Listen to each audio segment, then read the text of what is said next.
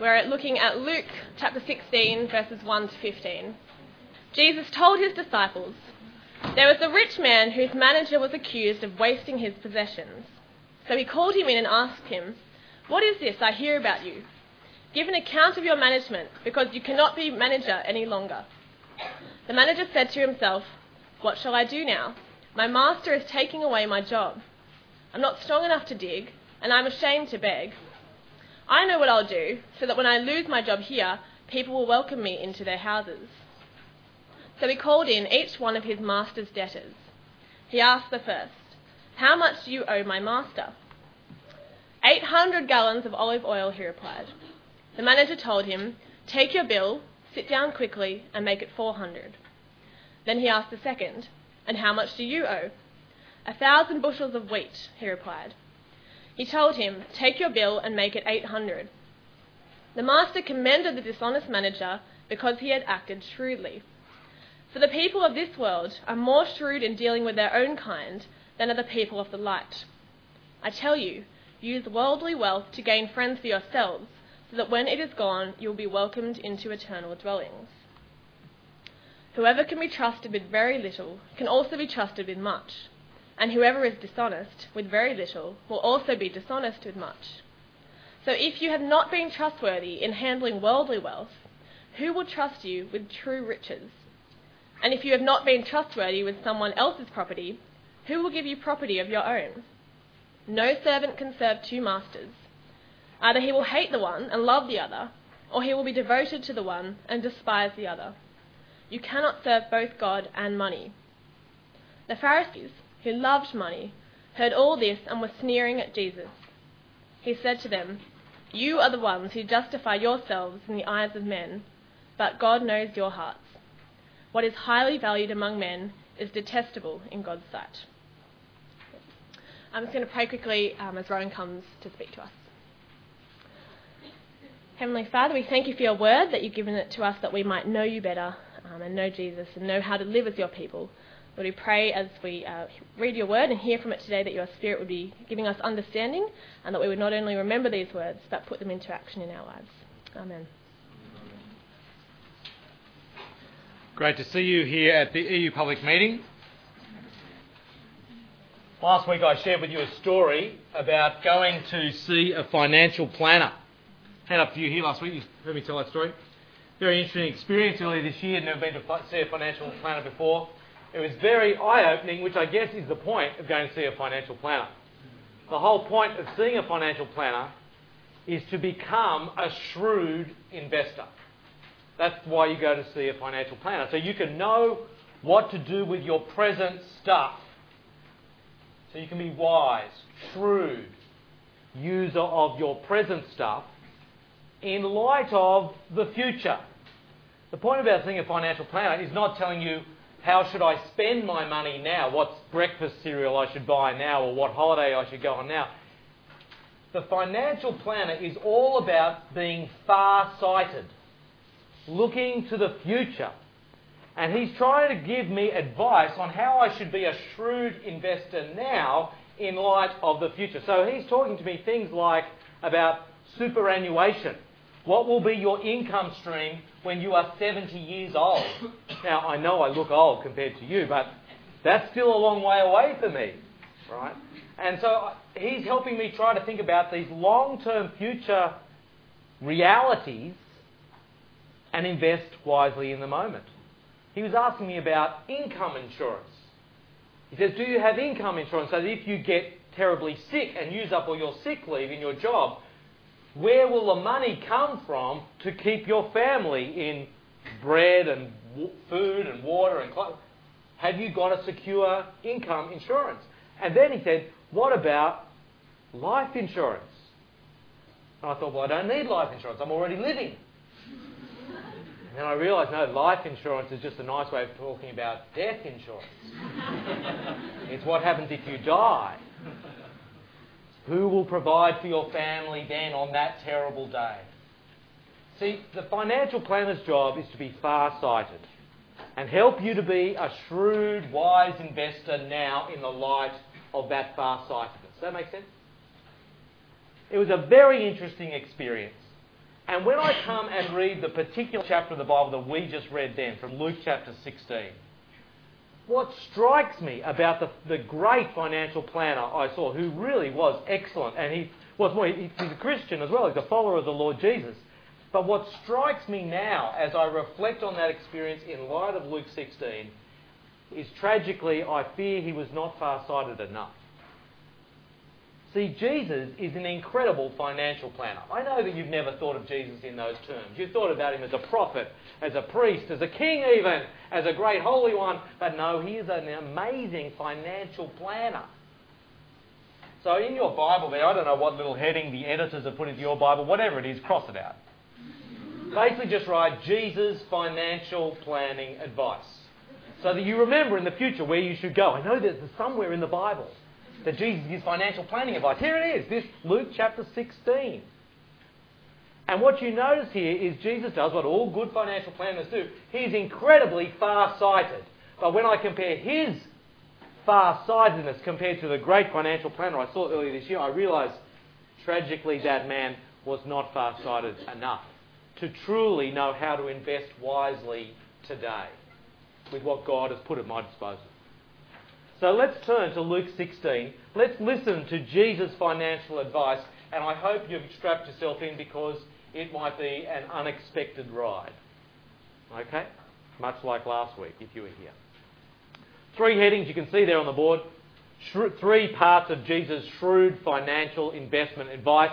Shrewd investing, number 1, earn a welcome. Earn a welcome, and that's from verses 1 to 9 of chapter 16. Hope you've got it open in front of you, or at least looking on with the person next to you. That will be really helpful, or call it up on your phone. Let's listen to what Jesus has to say. Notice chapter 16 verse 1. Jesus told his disciples. Jesus is speaking to people who have attached themselves to Jesus. Say, yes, I'm a follower of Jesus, I'm a Christian, I'm following him. This is his advice to those people. If it's you, it's his advice to you. It's in the form of a story, one of his famous parables. There was a rich man, he says, whose manager or steward, person he employed to look after his household, right? So a rich man whose manager or steward was accused of wasting his possessions. So the rich man called him in and asked him, "What is this I hear about you? Give an account of your management, because you can be my manager no longer. I've heard what they've said about you. You're fired." This guy is now out of a job. This manager, this steward, who is meant to look after the rich man's possessions. How does this manager respond? Verse 3. The manager steward said to himself, "What shall I do now? My master is taking away my job. I'm not strong enough to dig, and I'm ashamed to beg," which means he's sort of weak and a wimp. "I know what I'll do, so that when I lose my job here, people will welcome me into their houses." Now, this guy is not after some dinner invitation, for his social life, when he says, "welcome me into their houses." What's his job? His job is to be a manager, a steward of a household. He's looking for the next job. I want them to welcome me into their house, so I might be a manager for them. He's trying to secure his next position. And he's come up with a plan. I wonder what his plan is. Write a really nice CV with a pretty picture on the front. Make up some degrees or qualifications. I mean, he's a dishonest guy. Who knows what he might do? What's his plan? Let's have a look. Verse 5. So he called in each one of his master's debtors. He asked the first, "How much do you owe my master?" 3,000 litres of olive oil, he replied. Now, that's a lot of olive oil, right? Clearly his master was very rich, right? This guy owes the master 3,000 litres of olive oil. The manager told him, "Take your bill, sit down quickly, make it 1,500. He halves what he owes to his master. Now, has he got authority to do this? Has the master said, yeah? No. This is entirely his own idea. He's already been dishonest, right? We don't know how, but he's already been ripping off his master. Now he decides, last throw of the dice, well, what have I got to lose? He goes for it. He halves the bill of these debtors. Why? So that they will owe him a favour. So they will say, "Phew, I'd prefer to have you working for me than against me, maybe," or something. I don't know. So they're going to give him some sort of job. And then he does it again. Then he asks the second, "How much do you owe?" 30 tons of wheat, he replied. He told him, "Take your bill, make it 24. This guy's trying to get himself a job. Notice then, verse 8, how the master responds. And this is maybe one of the most troubling sort of statements of Jesus to try to wrap your head around. What does he mean here? The master commended the dishonest manager, who he's just fired, because he had acted shrewdly. What's going on here? Why would this rich master commend the steward, the dishonest manager, who's just ripped him off even yet again? Even after he's fired him, before he could get him off his property. It's because he recognises, even though here he has not done anything good for the master, he's behaved dishonestly, true to his character, but he recognises financial smarts when he sees it. He recognises shrewdness. I don't like what you've done. Hats off to you, because you already got fired, and I guess you've worked out a way to get your next job. There's cleverness there. I don't like it, but it's clever. He commends him for his shrewdness. And then notice what Jesus says. For the people of this world, he says, are more shrewd in dealing with their own kind than are the people of the light. I tell you, then he says, to his disciples, his followers, use worldly wealth to gain friends for yourselves, just like the dishonest manager was doing, so that when it is gone, you will be welcomed into eternal homes. Jesus is saying, this dishonest manager in my story, he was very shrewd. He used the possessions that he had at his disposal. They weren't his. But he used them to secure a welcome, to earn a welcome, if you like, into someone else's home. And Jesus is saying, you know what? The people of this world, they are smarter when it comes to finances than the Christians, than God's own people. God's people don't think far-sightedly enough. They are not using the possessions they have at their disposal now to gain themselves a welcome into the eternal homes. They're just thinking about the here and now. But even those who don't know God, the people of this world, even they are smart enough to use what they've got now shrewdly to secure a next gig. But if you call yourself a Christian, a follower of Jesus, are you using what God has put at your disposal now to secure yourself a welcome into the eternal homes?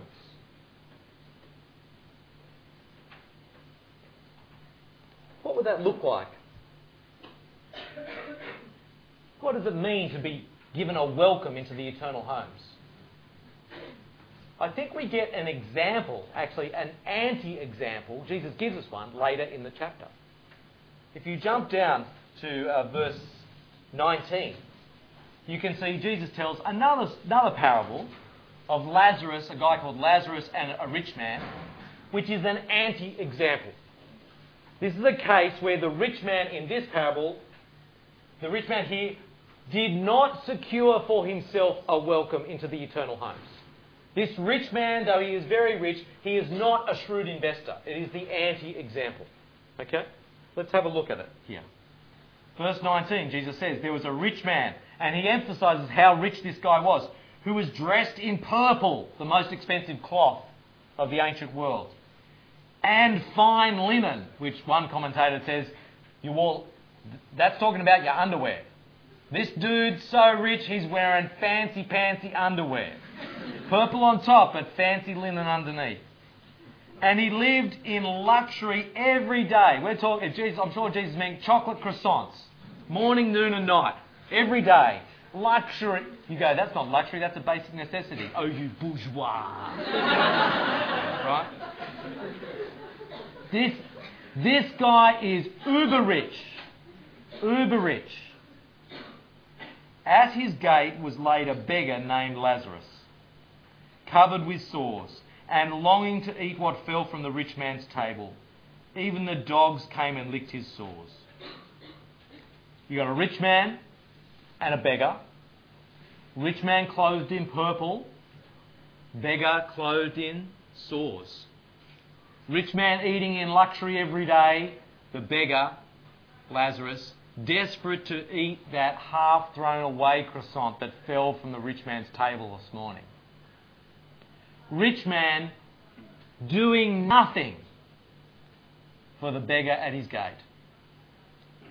The dogs have more compassion on Lazarus than the rich man.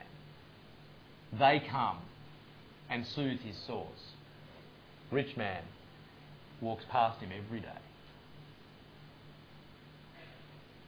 What happens? The time came when the beggar died and the angels carried him to Abraham's side. The rich man also died and was buried in Hades, place of the dead, where he was in torment. He looked up and saw Abraham far away with Lazarus by his side. So he called to him, Father Abraham, have pity on me and send Lazarus to dip the tip of his finger in water and cool my tongue, because I am in agony in this fire.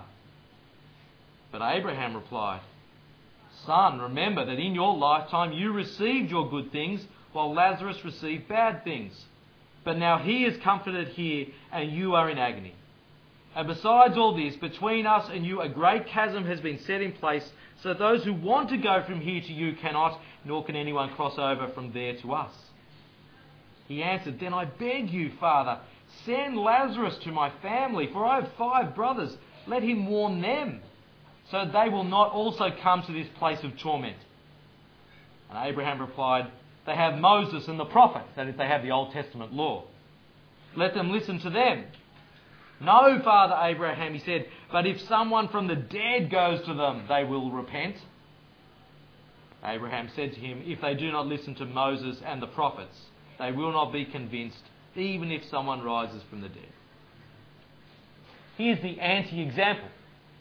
Here's a guy who had it all, enjoyed a life of incredible luxury now, who spent it on himself and didn't give any of it, didn't do anything to alleviate Lazarus' situation.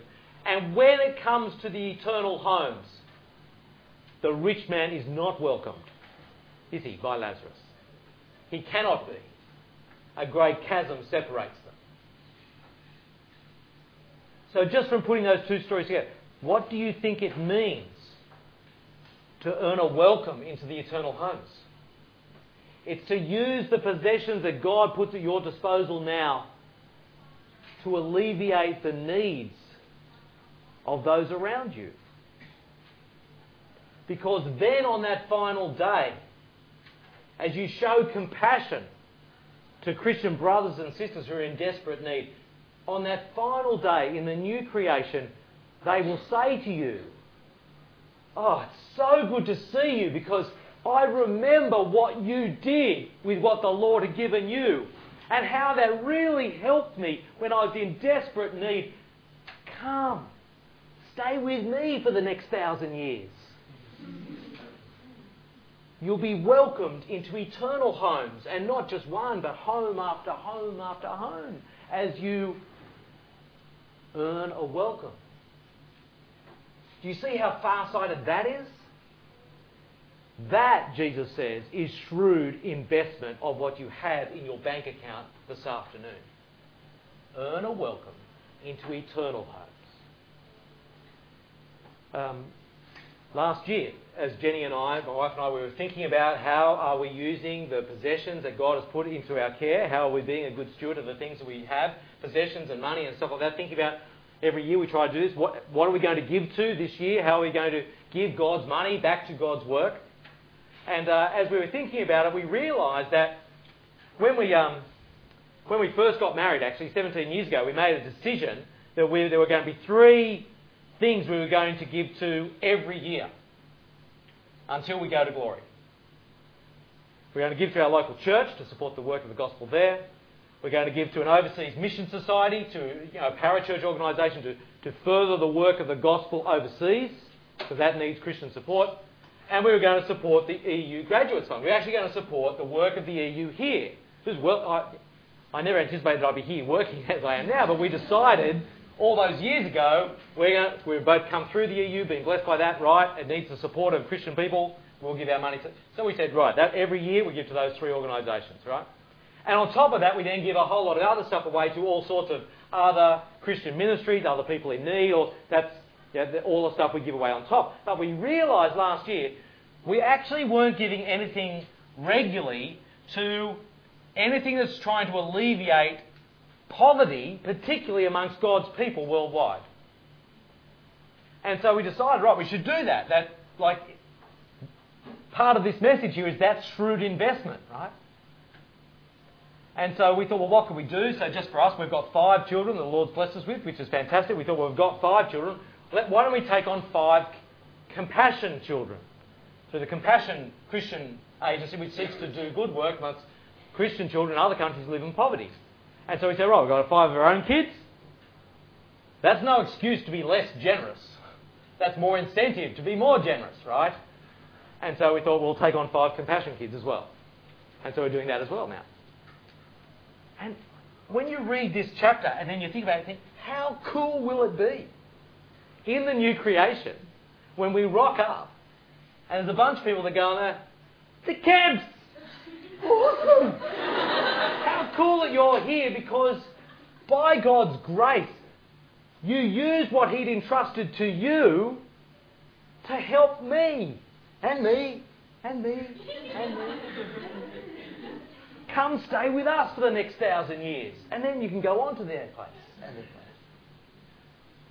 Earn a welcome into eternal homes. Jesus says that is shrewd investment advice. But we're more like the rich. We're like the rich man in the second parable, aren't we? We like to store it up for ourselves and live in luxury. And why not get the iPhone 5? I mean, no one thinks it's any better really than the iPhone 4, but hey, it's the latest and the greatest. So you just... What's shrewd investment? Okay, so I spent most of my time there on that first heading. Shrewd investment advice, number 1, earn a welcome. Second piece of shrewd investment advice from Jesus. Number 2, be trustworthy with the little that God has presently entrusted to you. Be trustworthy with the little that God has presently entrusted to you. You can see this in verses 10 to 12. Jesus goes on, after telling the parable of that dishonest steward, he says, whoever can be trusted with very little can also be trusted with much. Whoever is dishonest with very little will also be dishonest with much. That's just a truism, right? I know that I've talked to so many university students now over the years who reassure me all the time that, look, when I finally get out of uni and finally get a real job, that pays, at least 50 grand, right, a proper graduate job, then I will start being generous at the moment. Because at the moment, realistically, I do not have very much. I mean, 15, 20, 25 grand a year, but that's not actually very much money in the big scheme of things. And so it'd be unreasonable to be very generous with what I've got now when I get... Let me just tell you, I've seen the truth of Jesus' words lived out time and time again. Those who prove trustworthy when they have a very little, they are trustworthy when they have a lot. And those who are not trustworthy when they have a very little, it doesn't all change when they get a lot. It's just a truism. See how Jesus applies it. So if you have not been trustworthy in handling worldly wealth, who will trust you with true riches? And if you have not been trustworthy with someone else's property, who will give you property of your own? Again, Jesus is much more far-sighted even than me. He's not thinking about what you do when you graduate. He's thinking about the new creation. If you've not been trustworthy in this life with the little, in inverted commas, that you've received, why do you think you'll be trustworthy with a lot in the new creation? And if you're not proving trustworthy with a property that God entrusts to you now, which is everything you own, right? The earth is the Lord's and everything, and it's all His property. He's entrusting it to you. If you're not proving trustworthy in that now, why would He give to you something of your own in the age to come? Wise investment advice that is truly far-sighted, that looks all the way into the new creation, says, be trustworthy now with what He's given you. Be trustworthy with it now.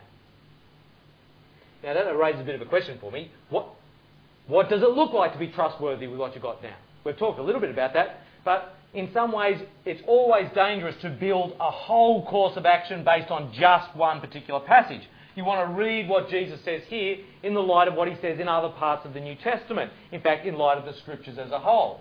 So what I'm going to do for you in the next 3 minutes is give you my brief, ultra brief sort of, this is what being trustworthy with money and possessions looks like according to the Bible spiel. In 3 minutes. Here it is, all up on the board, ready for you. I'm just going to jot up some Bible references as we go. So you might like to jot this down. I think, so the question is, how do you be trustworthy with the stuff God's given you? The basic principle from the Scriptures is this. Use God's stuff for God's purposes.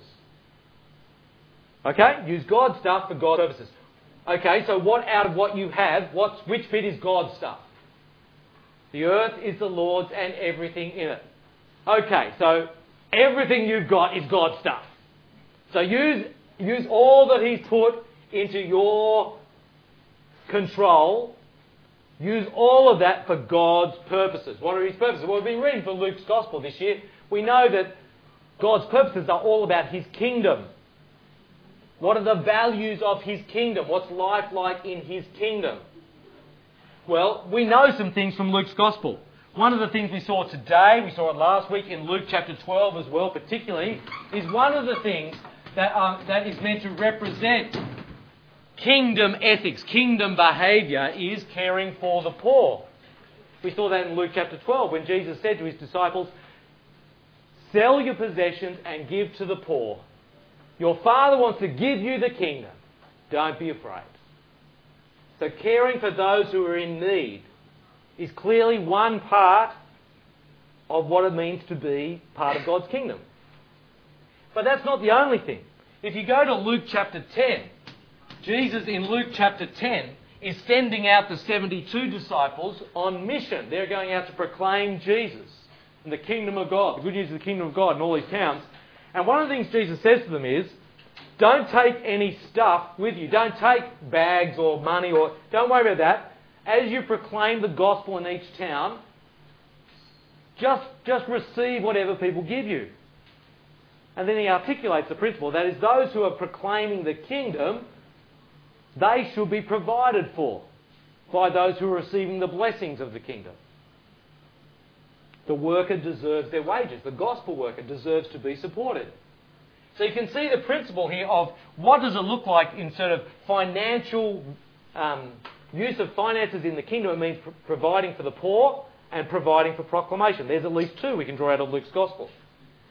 But that's not the only thing we can say.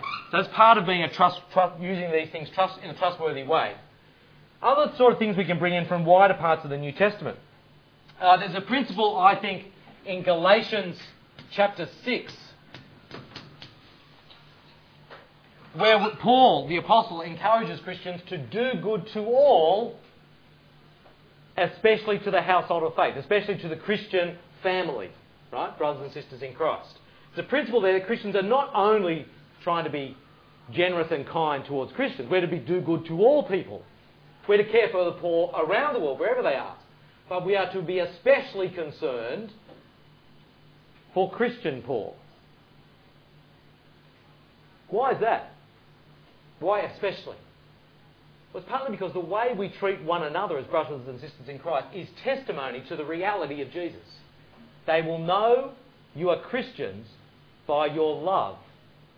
The way Christians care for each other is testimony to the world about the reality of Jesus. We love like we say He loved us. And they see it lived out in the Christian community. So we're to do good to all, especially to the household of faith, so especially to the Christian family. But we should be concerned particularly for the Christian poor around the world. Because insofar as we do not care for them, we do not bear good, helpful witness to the reality of the Lord Jesus. We can keep going. There's a principle in 2 Corinthians chapter 8 that amongst God's people globally, there is to be a principle of equality. Paul in 2 Corinthians chapter 8, you think of Paul as the great church planter, right? Which he was. Went around proclaiming the gospel, planting churches. He was also very concerned for the poor, Christian poor around the world. And he actually, as he went around planting churches, he would also do these collections. And in this particular case, he's doing a collection for the poor saints back in Jerusalem. And what he's saying to them is, what God intends is that there not be some who have an abundance and others who are in desperate need. God's intention, he says, is that there be equality. So that out of your present abundance, you might meet those who are in need. And that at some future time, if you are in need, you won't be provided for by your wise saving, your shrewd investment of funds into your bank account. That means that you are never in need. No, you'll be provided for in that day by their abundance. Financial interdependence. Premised on faith. Trusting God. That there's meant to be equality. When you think about the Christian poor, the 200 plus million who live in abject poverty, does the principle of equality trouble you a bit? Troubles me. We should be troubled by it. There's another principle. You can go to 1 Timothy chapter 6. See a specific instruction to the rich. Now you go, well, I'm not rich. Go to globalrichlist.com. I think it's .com, might be .org, whatever.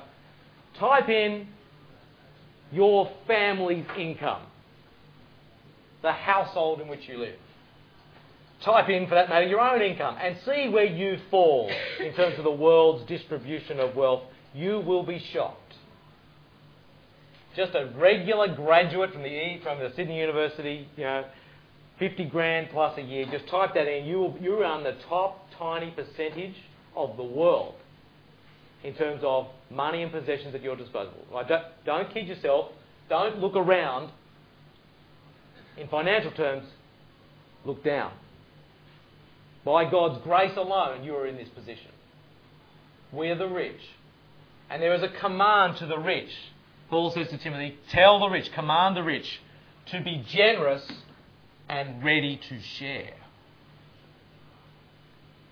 In light of it. So, you want to know what it is to be trustworthy with the little you have? Here it is.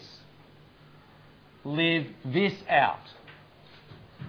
That's how you be trustworthy in a little, so that in the age to come, you might be trusted with a lot.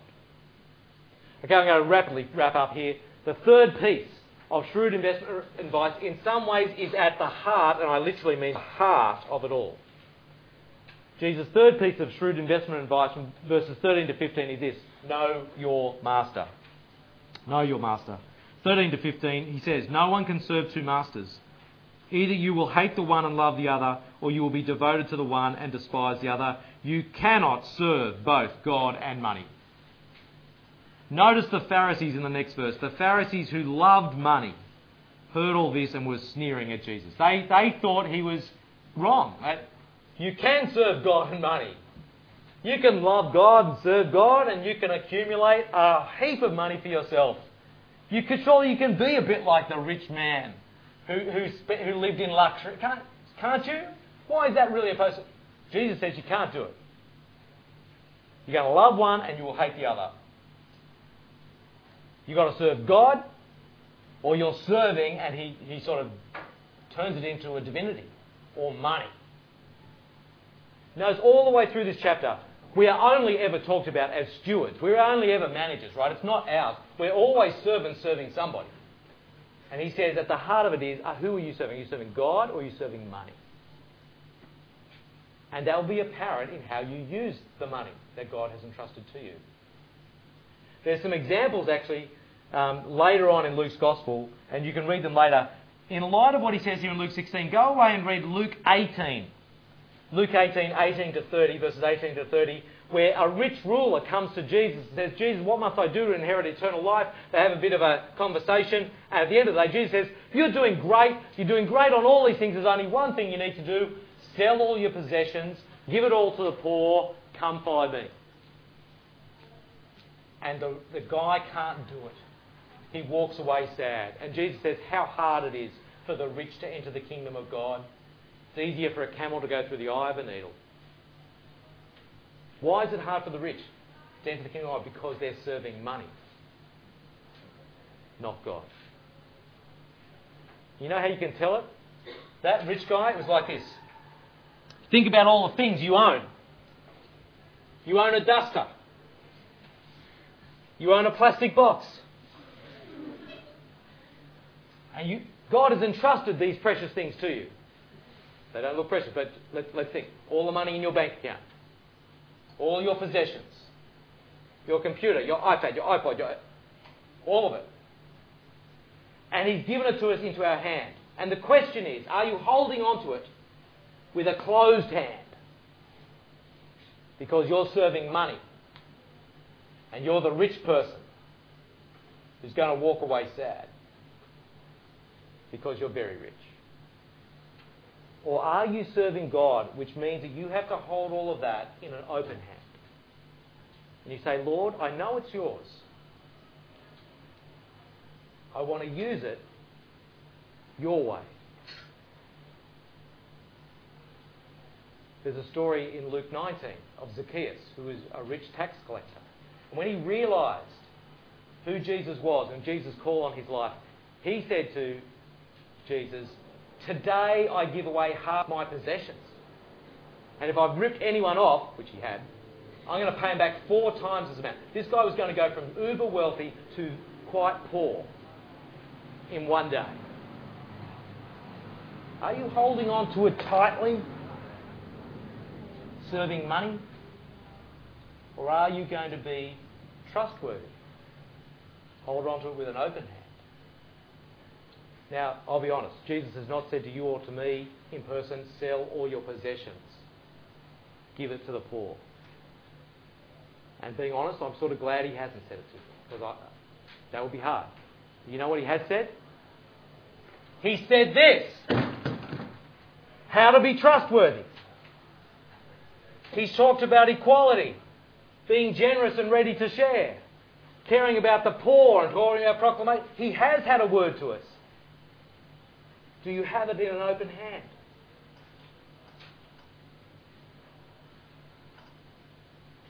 Why don't I pray and ask that God would soften our hearts so that we might hold what is His in an open hand for His glory. Heavenly Father, we thank You for Your word that lightens our darkness, that challenges our hearts, that shows us the way to live as Your people in Your world with Your stuff. And we pray that You would make us truly shrewd investors who earn a welcome into eternal homes, who are trustworthy now with the little You have given us, who know You as our Master, the one true, living, great, loving, faithful God. We pray it in Jesus' name and in the power of Your Spirit. Amen. May I just say as you go, if you want to explore these issues further, which I encourage you to do, go onto the EU website, log on, go to the media page, and look for 2 talks from Club Veg a couple of years ago on money and possessions. Actually, there's 5 talks there you can listen to. That'd be good. Read Beyond Greed by Brian Rosner. That's a great, helpful read on how to live out some of this practically. Or let's just start reading our Bibles and talking about it together so that we might live for God's glory.